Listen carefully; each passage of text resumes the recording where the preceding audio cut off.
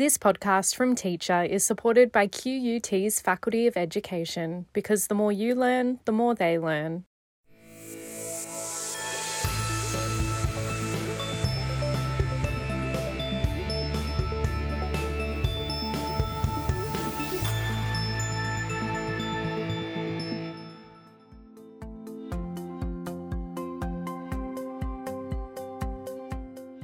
Thanks for downloading this podcast from Teacher Magazine. I'm Dominique Russell.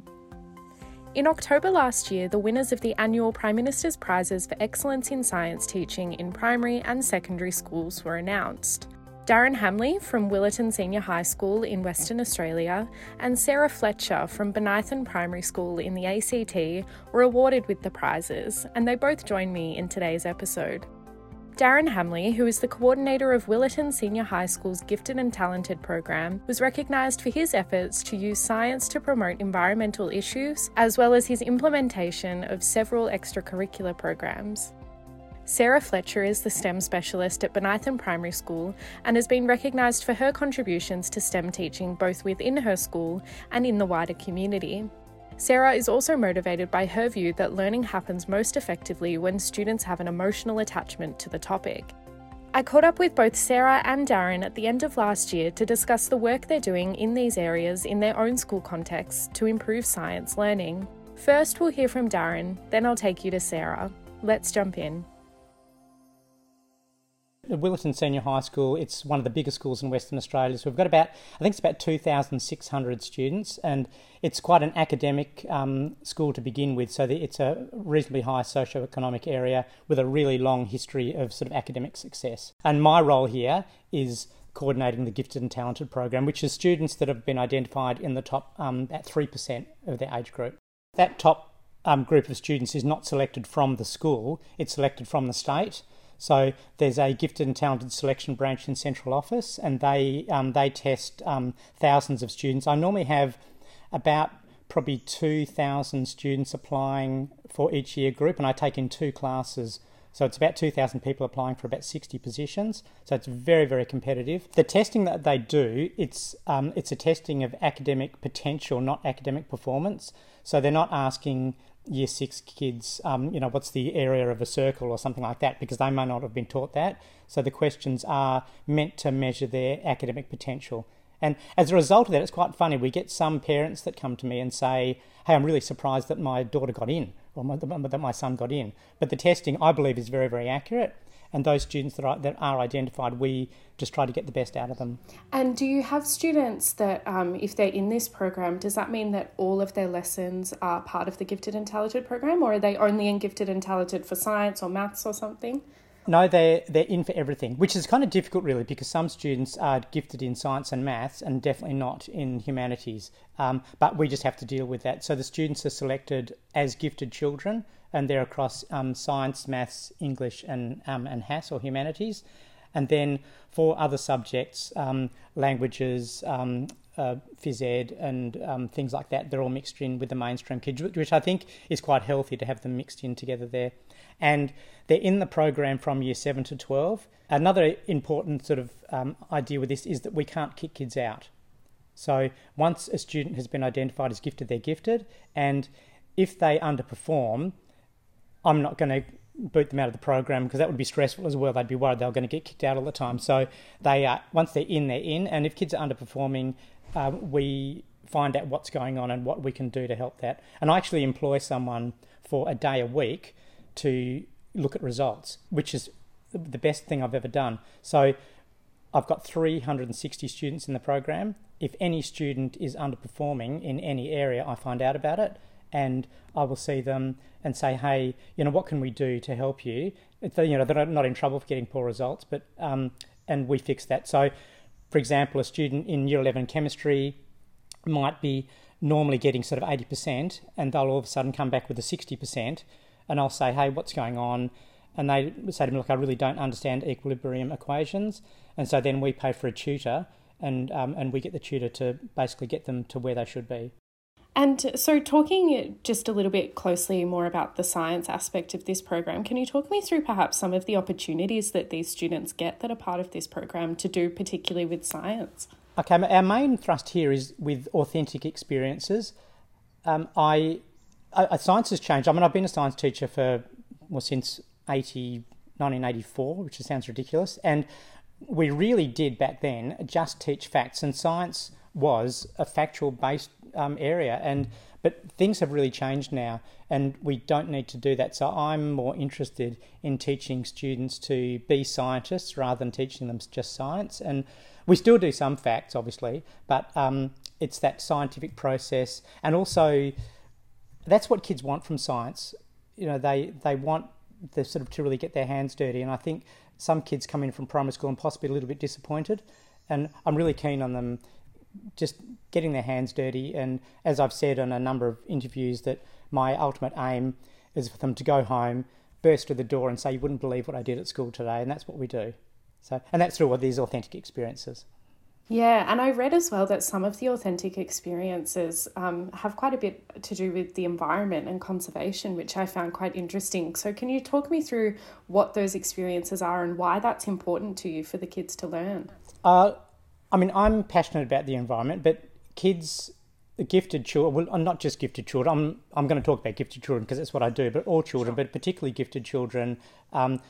One of the characteristics of gifted children is ethical concerns at a young age, and I think that's something that we really need to exploit. And a lot of these students do have real environmental passion. The other characteristics that are really common are early reading and an intense interest. So most gifted children have something they're really, really passionate about. So it's that ethical concerns at an early age that I'm trying to really delve into. I do a lot of dolphin research. There's a place about 800 kilometres north of Perth called Monkey Mia, which has dolphins that come into the shore and they get fed every day by the rangers up there. And I volunteer up there a lot. When I'm in the water with the dolphins, I have a hydrophone attached to my ankle and I take recordings of them. And I've taken students up there a number of times, and we're heading up there in 2 weeks with students again to get more dolphin recordings. And we've been looking at the what we call resting echolocations. So the dolphins echolocate for navigation and for foraging, but they also, when they're sitting beside me waiting for their fish, waiting to be fed, they just sort of hum this gentle echolocation, and that's what we're recording. And I haven't managed to find anything on the literature in this, and what we're looking at is how the echolocation frequency changes without anthropomorphizing too much, but with looking at the dolphin state of mind, if you like. And we find that the echolocation frequency is very, very low, and all of a sudden it goes from 40 hertz up to as high as 400 hertz, and then suddenly drops off again. And what's happening, it's when the dolphins see a fish with their eyes, not with their echolocation, they see a fish with their eyes, they get excited. I shouldn't use a word like excited, but they get excited, and this echolocation frequency spikes. And when I hand them a fish, it's and the echolocation drops off again. And it's really, really original research that the students are doing. And there's just something about working with dolphins that we all love. And these kids just think it's fantastic. The other dolphin research we're doing is there's a number of dolphins in our Swan River here that have had fishing line entanglements. And I've taken photographs of those dolphins. We then make 3D models of them. They're 1/8 scale models. And I've got a big drop tank at school here. We drop those models down this tank to work out the degree of drag that is experienced by varying damage to their dorsal fins. And it's very significant. So a reasonably small cut in the dorsal fin that makes it flop to the side has an enormous effect on the performance of their swimming. And this is to encourage people to basically stop leaving fishing line lying around the river. And I also read as well that you've got a bunch of extracurricular clubs that are based on science at the school. So I'm interested then in how you decide which of these extracurricular clubs you get off the ground running and why they're successful with the students there. Okay, look, the reason this started was because as the coordinator of the program, I'm sort of also in charge of the sort of social welfare of these students. And walking around at lunchtime, there's a lot of my kids that find a little nook in the school and they'll sit there by themselves and maybe read or basically just sit there. And lunchtime for some of these kids is the longest half an hour of their life. So I've actually got a club every lunchtime. And it's not just for these kids that have trouble making friends, but that's how it started. And It really just started by word of mouth, but our school also holds at the beginning of the year a club day where at lunchtime all of the school clubs are on display in the quadrangle, and I have students at desks and they are explaining to everyone what they do at these clubs. So they sound really daggy, but they work. So I've got on Mondays I have a dolphin club, and we try to raise awareness about dolphin damage, or so pollution in the river causing damage to their dorsal fins is one thing we do there. And next week we're going out to a primary school and we're talking to a Year 1 class about dolphins and doing a little dolphin craft activity with them, just to raise awareness with these kids as well, and they're really excited about that.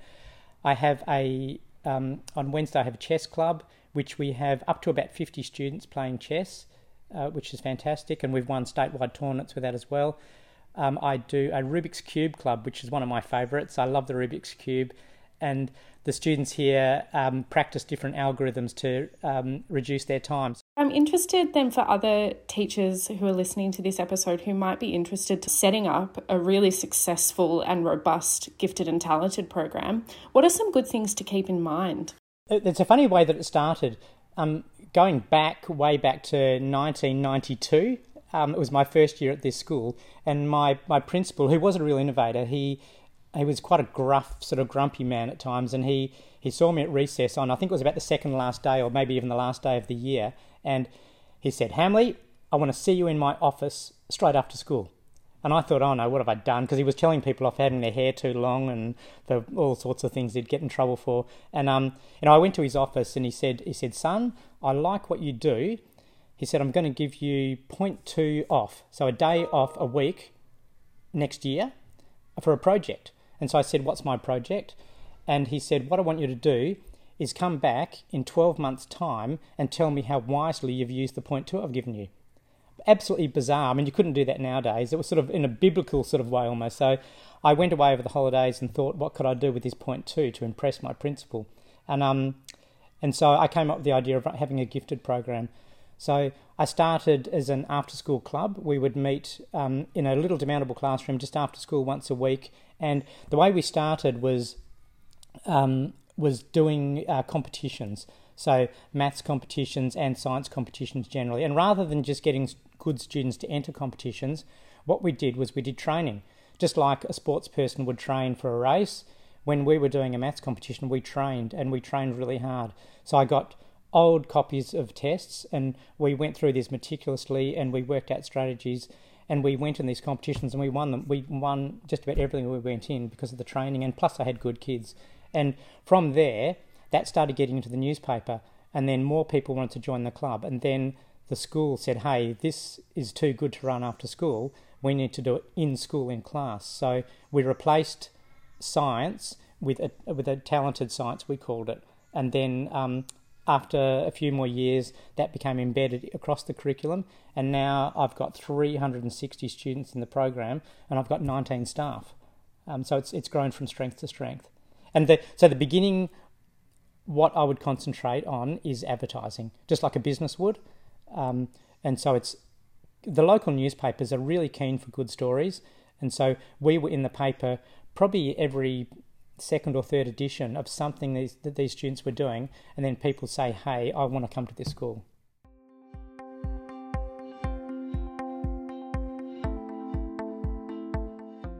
Coming up, we'll hear from Sarah Fletcher from Bonython Primary School in the ACT. But first, here's a quick message from our sponsor. You're listening to a podcast from Teacher Magazine, supported by QUT's Faculty of Education. QUT's postgraduate courses in education now give you more options to take your knowledge and confidence to the next level. Custom build your own qualifications by choosing to specialise in areas such as inclusive education, leadership, First Nations education, trauma-aware schooling, and more. Make an even bigger difference in the classroom with a postgraduate course in education from QUT. Okay, so I'm the STEM specialist at Benithan Primary School in the ACT. Benithan is a true inquiry school. So the entire school operates from a lens of inquiry. We use Kath Murdoch. We work with Kath a lot. And I think it's probably the first school that I've ever been in who say that they're inquiry and actually are, to the point that as teachers, we are allowed to conduct our own professional learning in an inquiry manner, which really allows us to tailor it to ourselves, which is amazing. So my role is that I address the aspects of the science achievement standards that the classroom teachers don't. So things that are difficult to fit into your general inquiry, and it's usually things around your physics and your chemistry and astronomy, geology, things that don't naturally fit into their class inquiries, because obviously I can't address the whole of the science curriculum in sometimes under an hour a week. So just adding to what the teachers are doing. So the next thing that I found really interesting was you had mentioned that real learning can happen when students have an emotional attachment to what is being taught. So from your perspective, why is an emotional attachment so important and beneficial for students?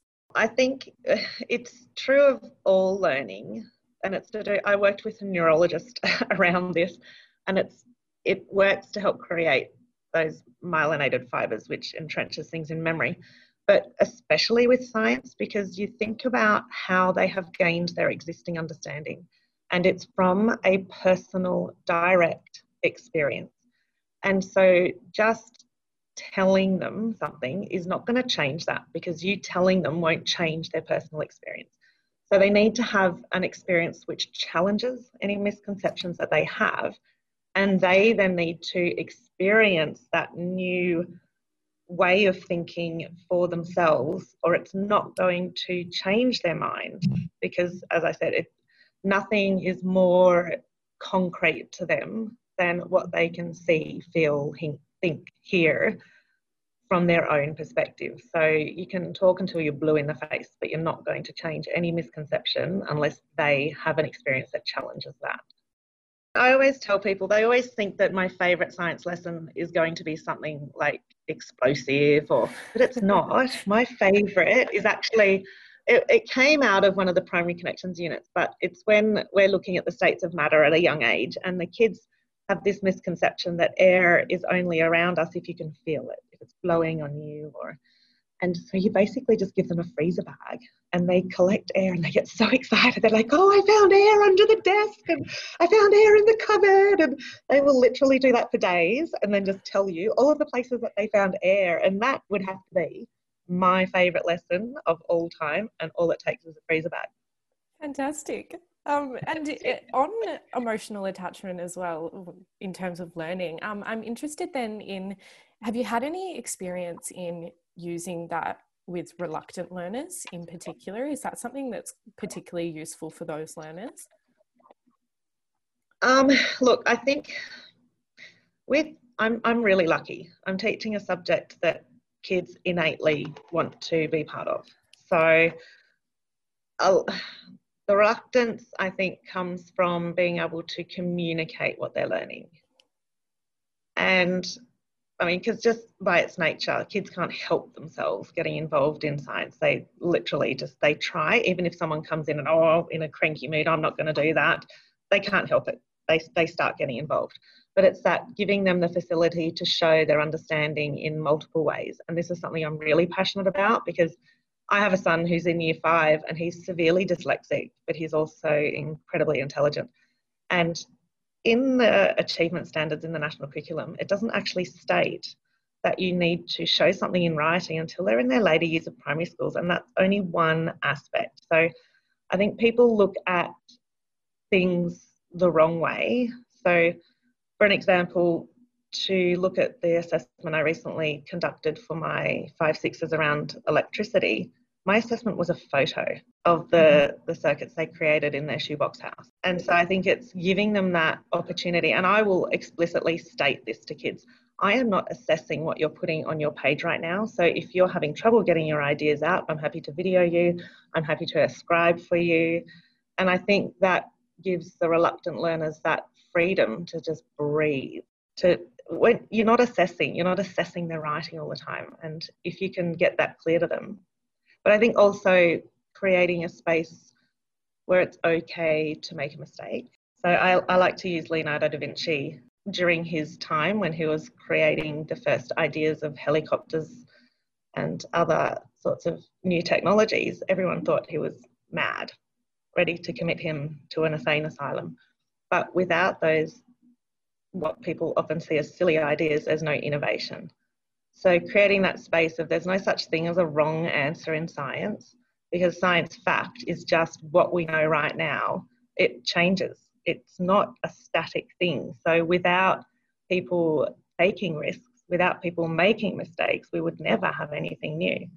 And creating that safe space for kids to speak up without fear of ridicule or someone saying, oh no, you're wrong.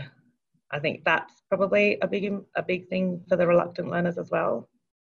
I saw that you worked to develop strong relationships with other local schools in your area to give power to that cross-age mentoring. So can you describe what's meant by cross-age mentoring for me?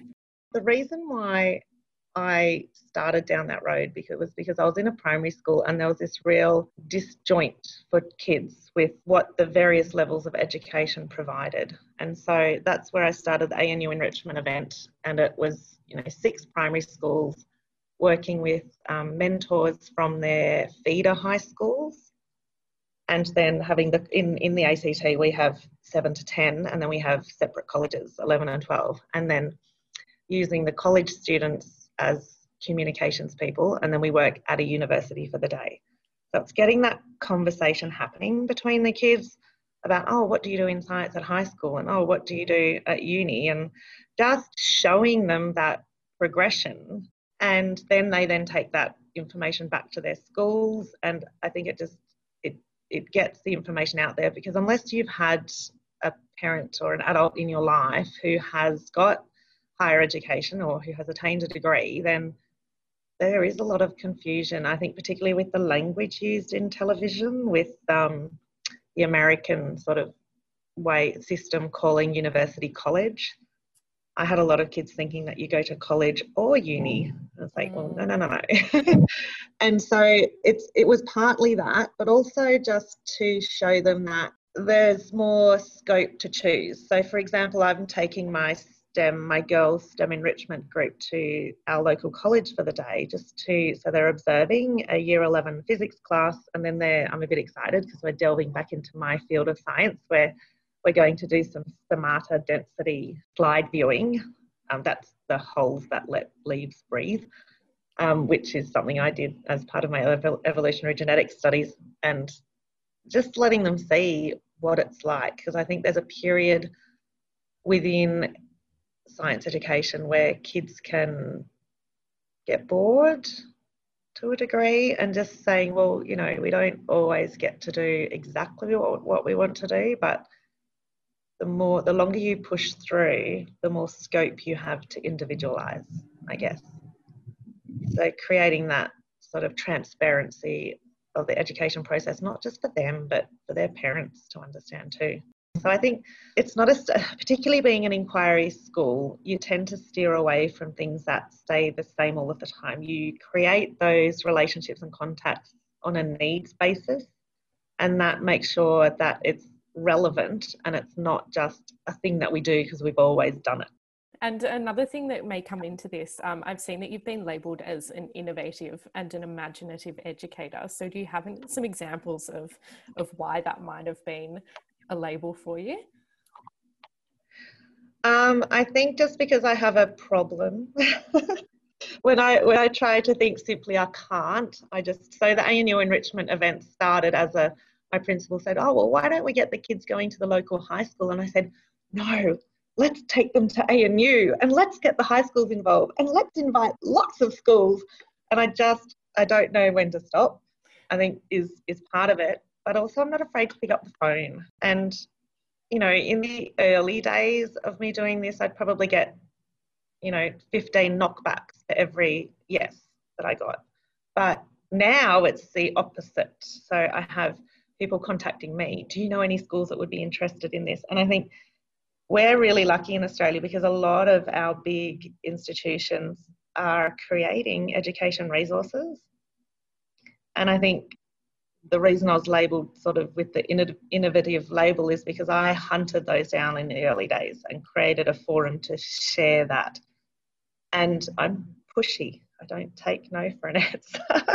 So I think that's sort of part of it. And just changing the mindset. So a big thing for me was looking at science in primary. I personally believe that's when you need to get kids hooked. It's too late in year 10. And I found a lot of the outreach programs were only targeting year 10 students. By that time, if they then choose to do science in year 11 and 12, but they haven't done advanced maths, then they're out of the running for a science degree immediately. So that was my argument to them. And I was just really fortunate that some of my contacts from my university days at ANU were in the hierarchy then. And so they were allowed me to sort of get the foot in the door. I think my advice for teachers when they're developing the science within their school is to make sure that they're doing two things, and that is to be able to connect what the kids are learning to their real life experience, but also to build on skills. And I think it's essential that once those skills are built, you need to create a problem-solving situation. And it can be as simple as when I'm looking at the states of matter with my year 1-2s, the problem-solving situation is I present them with a bucket full of dirty water that has liquids, solids, liquids of different densities mixed like oil and water. Now that we know what we know about the states of matter, how can we solve this problem? That's a real life problem.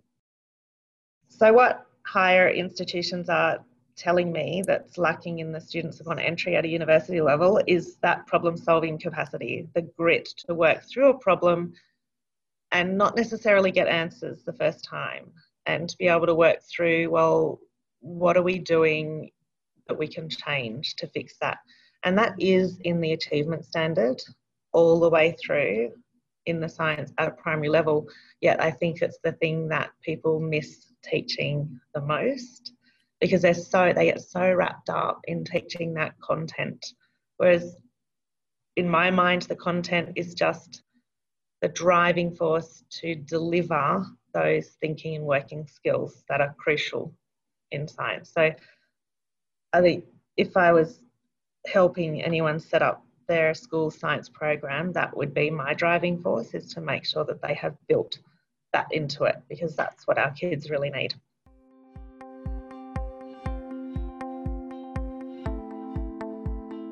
That's all for this episode. If you'd like to hear from previous winners of the Prime Minister's Prizes for Excellence in Science Teaching, we've spoken with 2019 winners Sarah Finney and Samantha Moyle, 2018 winner Brett Crawford, and 2017 winners Brett Mackay and Neil Bramson in past podcast episodes. You can find the links to these 3 episodes in the full transcript for this podcast, which is published at teachermagazine.com. While you're there, be sure to sign up to the free Teacher Bulletin so you never miss a story. You've been listening to a podcast from Teacher, supported by QUT's Faculty of Education, because the more you learn, the more they learn.